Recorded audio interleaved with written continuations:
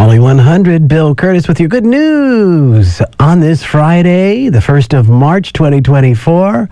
And the cops in Florida rescued a missing 5-year-old girl with autism this week. She wandered away from her home. They spotted her from the air, walking around in a swamp.